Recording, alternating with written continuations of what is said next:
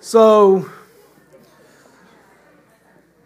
at 11 p.m. last night, I received a phone call from Pastor Josh informing me that Pastor Josh and Pastor Troy are both stuck in Memphis, Tennessee. So they attended the G3 Summit last week. Can't wait to get back and hear what they've brought out of that. But the storms last night landed them in Memphis, and they're not leaving until 10:30 this morning. So for those of you that know me, I go to bed at 9 p.m. every night, whether it's a Tuesday or a Saturday. So Glenna woke me up last night, and of course I said, sure, I can fill the pulpit.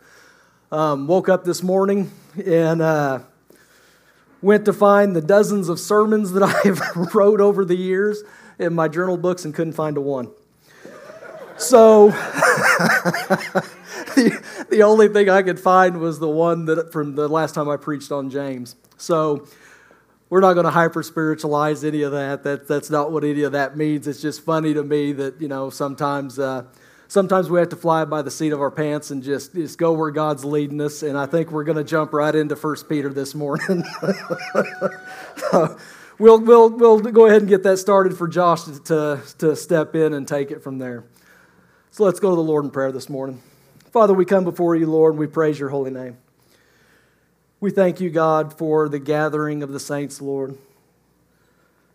Father, we praise you for the blood of Christ. Father, I come before you this morning, Lord, and I ask that all glory go to you, Lord. Lord, that you open minds, Lord, that you soften hearts, Lord, to the truth of your word, because only your word can pierce a heart, Lord. There's nothing I can do, Lord. It's all on you, and it's your spirit and your word. So, Father, I ask, Lord, that you prepare our hearts and our minds for what you want to take out, what you want us to take out of this, Lord. And Lord, we just praise you for Christ. We praise you for that blood. We praise you for the fact that we can gather this morning in your name and worship you. Lead us, guide us, and direct us in all we do, and let all we do bring glory to your name. Amen. You can go ahead and remain standing while we read 1 Peter, starting in chapter 1, verse 1. And we're going to read through verse 4. Peter, an apostle of Jesus Christ, to those who are elect exiles of the dispersion in Pontus, Galatia, Cappadocia, Asia, and Bithynia, according to the foreknowledge of God the Father, in the sanctification of the Spirit, for obedience to Jesus Christ, and for sprinkling with his blood. May grace and peace be multiplied to you. Blessed be the God and Father of our Lord Jesus Christ. According to his great mercy, he has caused us to be born again to a living hope, through the resurrection of Jesus Christ from the dead, to an inheritance that is imperishable, undefiled, and unfading, kept in heaven for you. You may be seated. So this morning we're going to touch on the first 4 verses. Verse 1 and 2 is the greeting. We're going to talk about who Peter was writing to, and then we're going to get into just the first 2 verses of living hope, verse 3 and verse 4, which is actually a doxology. So we're going to talk about what a doxology is for a minute. So who wrote 1 Peter? That would be Peter, Cephas, the rock. And he's writing to those who are elect exiles of the dispersion. Elect exiles.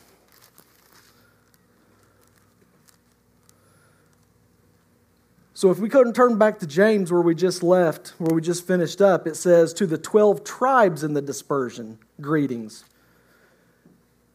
Peter says, to those who are elect exiles of the dispersion.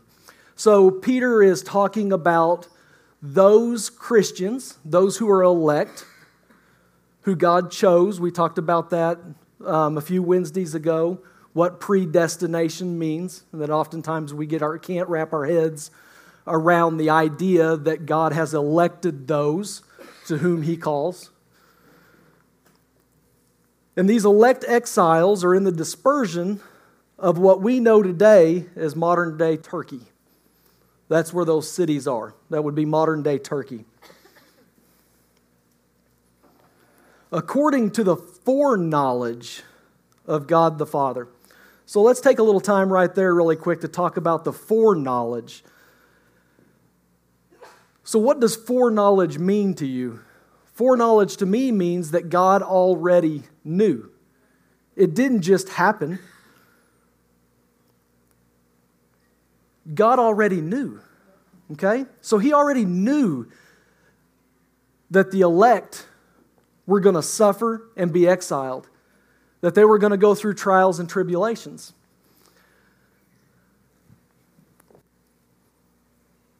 In the sanctification of the Spirit for obedience to Jesus Christ. The sanctification of the Spirit. So we're seeing some things that are a little bit different when we're moving into 1 Peter than from James. So in James, it's talking more about what we can do as Christians, what we should be doing as Christians.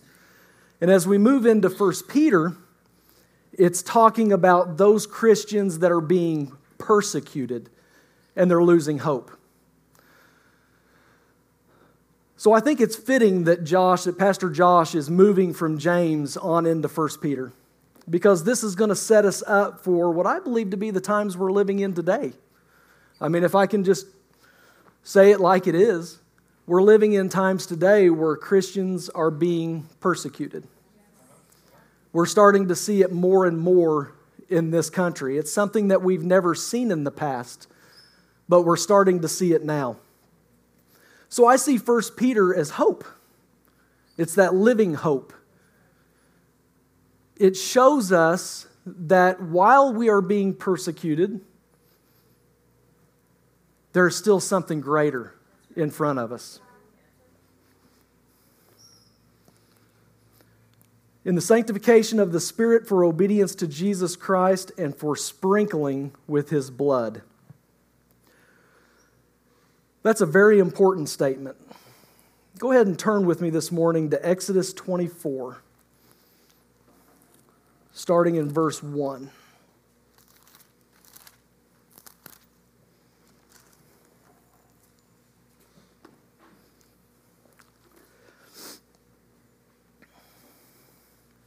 While you're turning there, I'm going to read verses 1 and 2 again to you.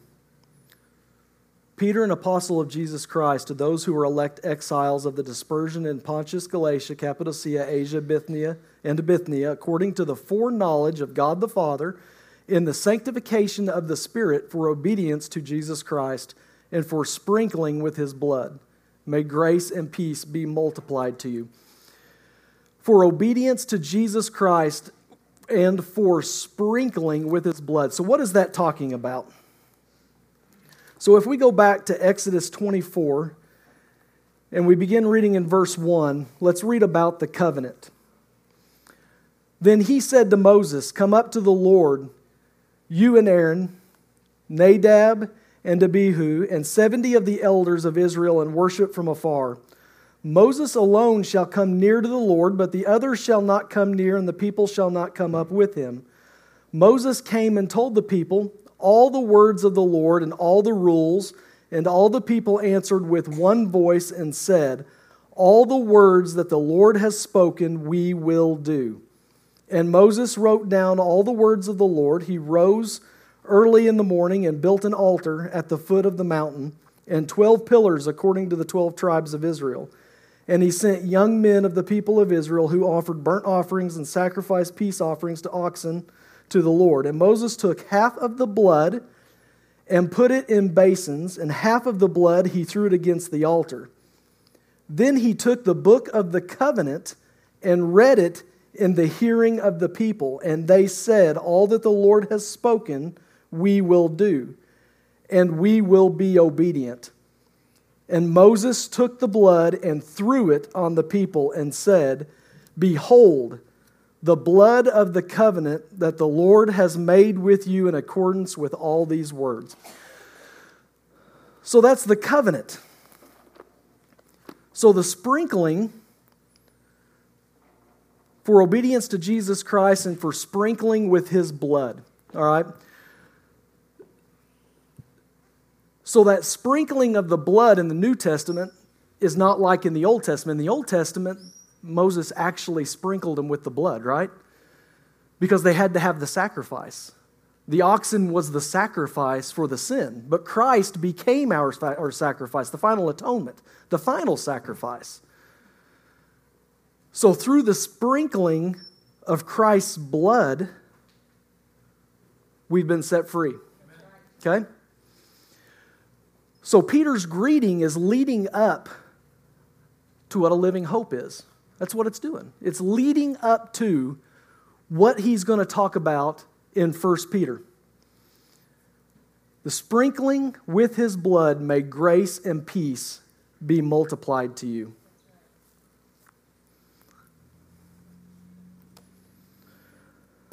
So, we're going to turn to a few scriptures here in a minute. There's something I want to bring up this morning, and actually talking with one of our church members about this. You know, we've talked on the Wednesday nights about the different questions everybody has about the Reformation, what happened in the Reformation. I taught a class on church history one night and how we went from the early church to what we are today. We've talked many times about certain things that the Protestant, this is all my opinion. I want to make sure everybody understands that. This is my opinion. This is not scripturally based. This is Matt speaking from his heart, which remember is always wicked and sinful. So if I'm not backing it with scriptural with scripture, then so it's a doxology. Does anybody in here know what a doxology is?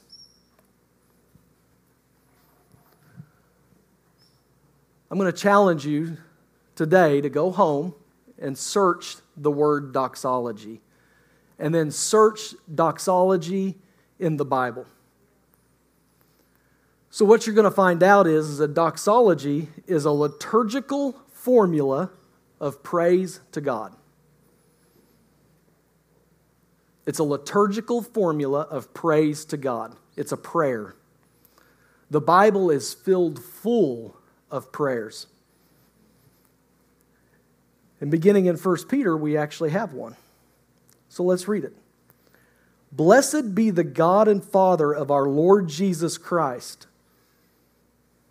According to His great mercy, He has caused us to be born again to a living hope through the resurrection of Jesus Christ from the dead, to an inheritance that is imperishable, undefiled, and unfading, kept in heaven for you.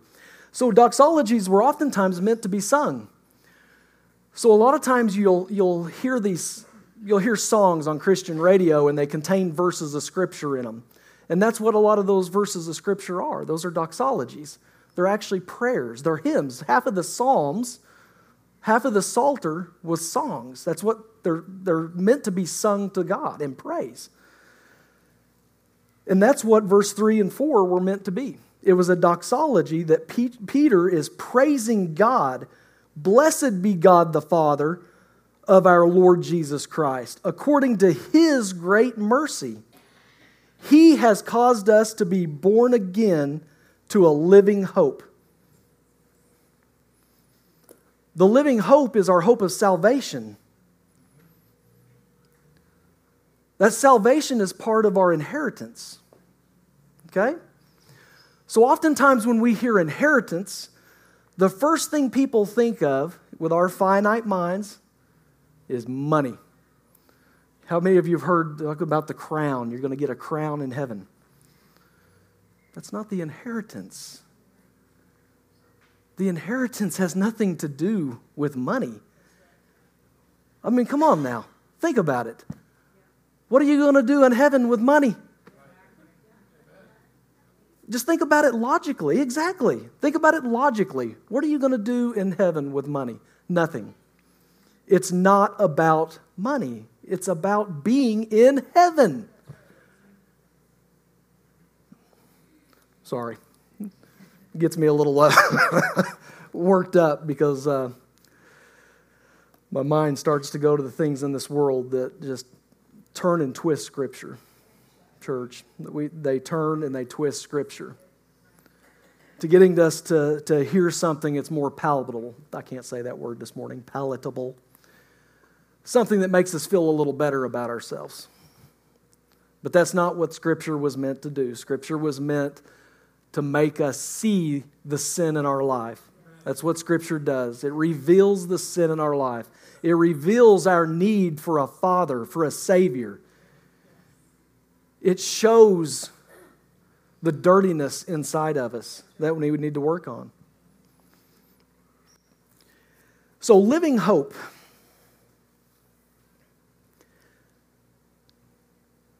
When we go on into verse 4, resurrection of Jesus Christ from the dead to an inheritance that is imperishable, undefiled, unfading, and kept in heaven for you. Imperishable, undefiled, unfading, kept in heaven for you.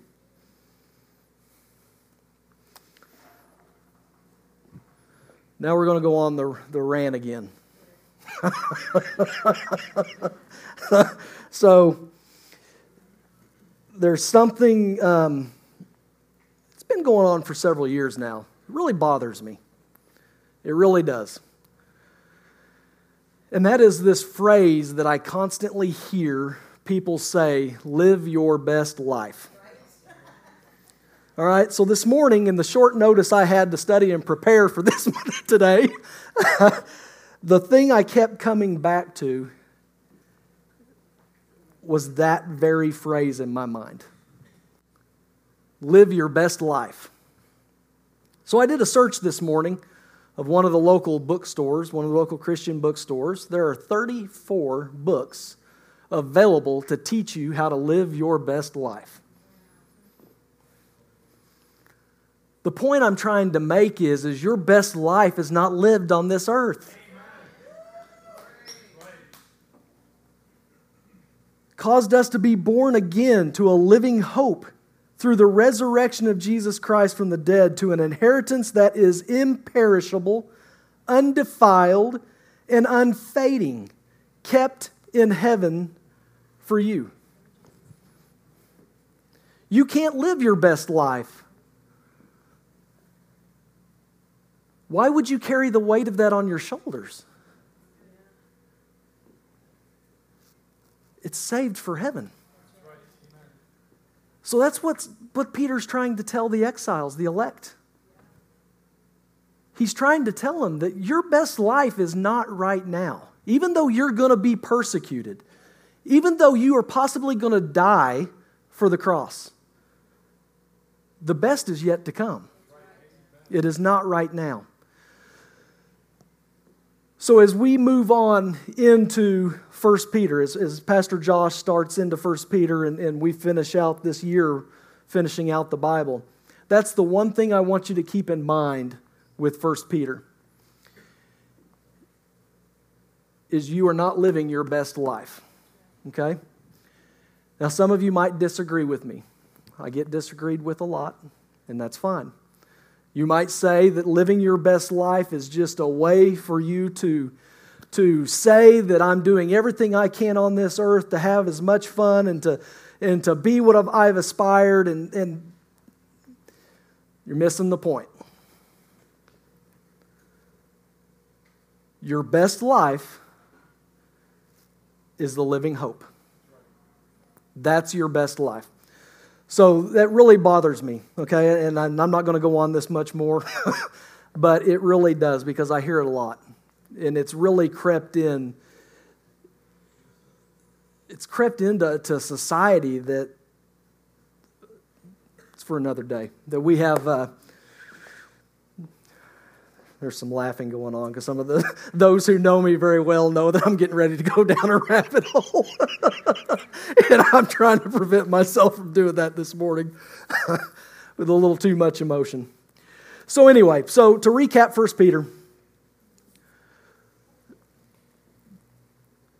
Peter. apostle of Jesus Christ.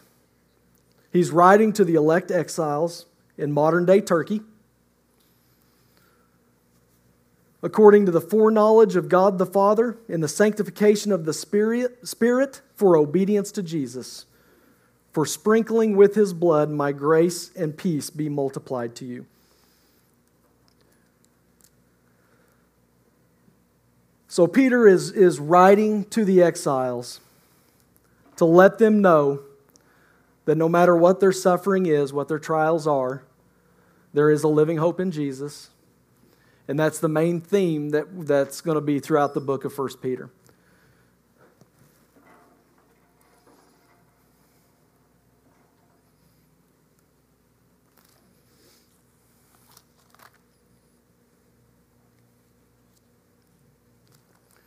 And I told you were going to have a 25-minute message, and that's what you're going to get.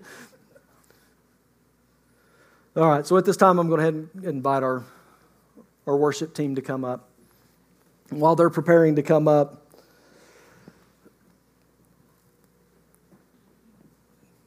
you might have noticed, to those of you this is your first time here, Pastor Josh is way better than me. I'm a teacher of the Word. I'm also required to be a preacher of the Word, but I'm a teacher of the Word.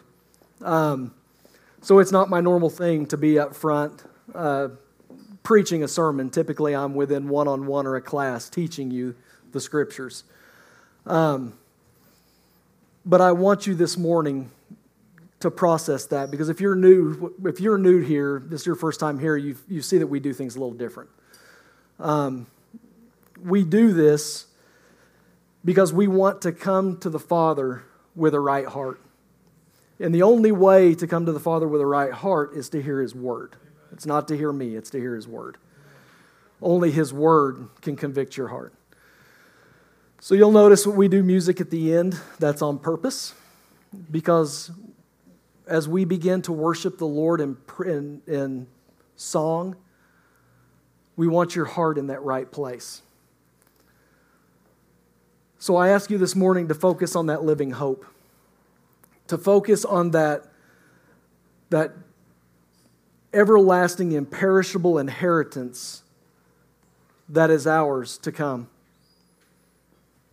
And worship a Father for giving that to us, for loving us so much that He gave that to us through His Son, Jesus.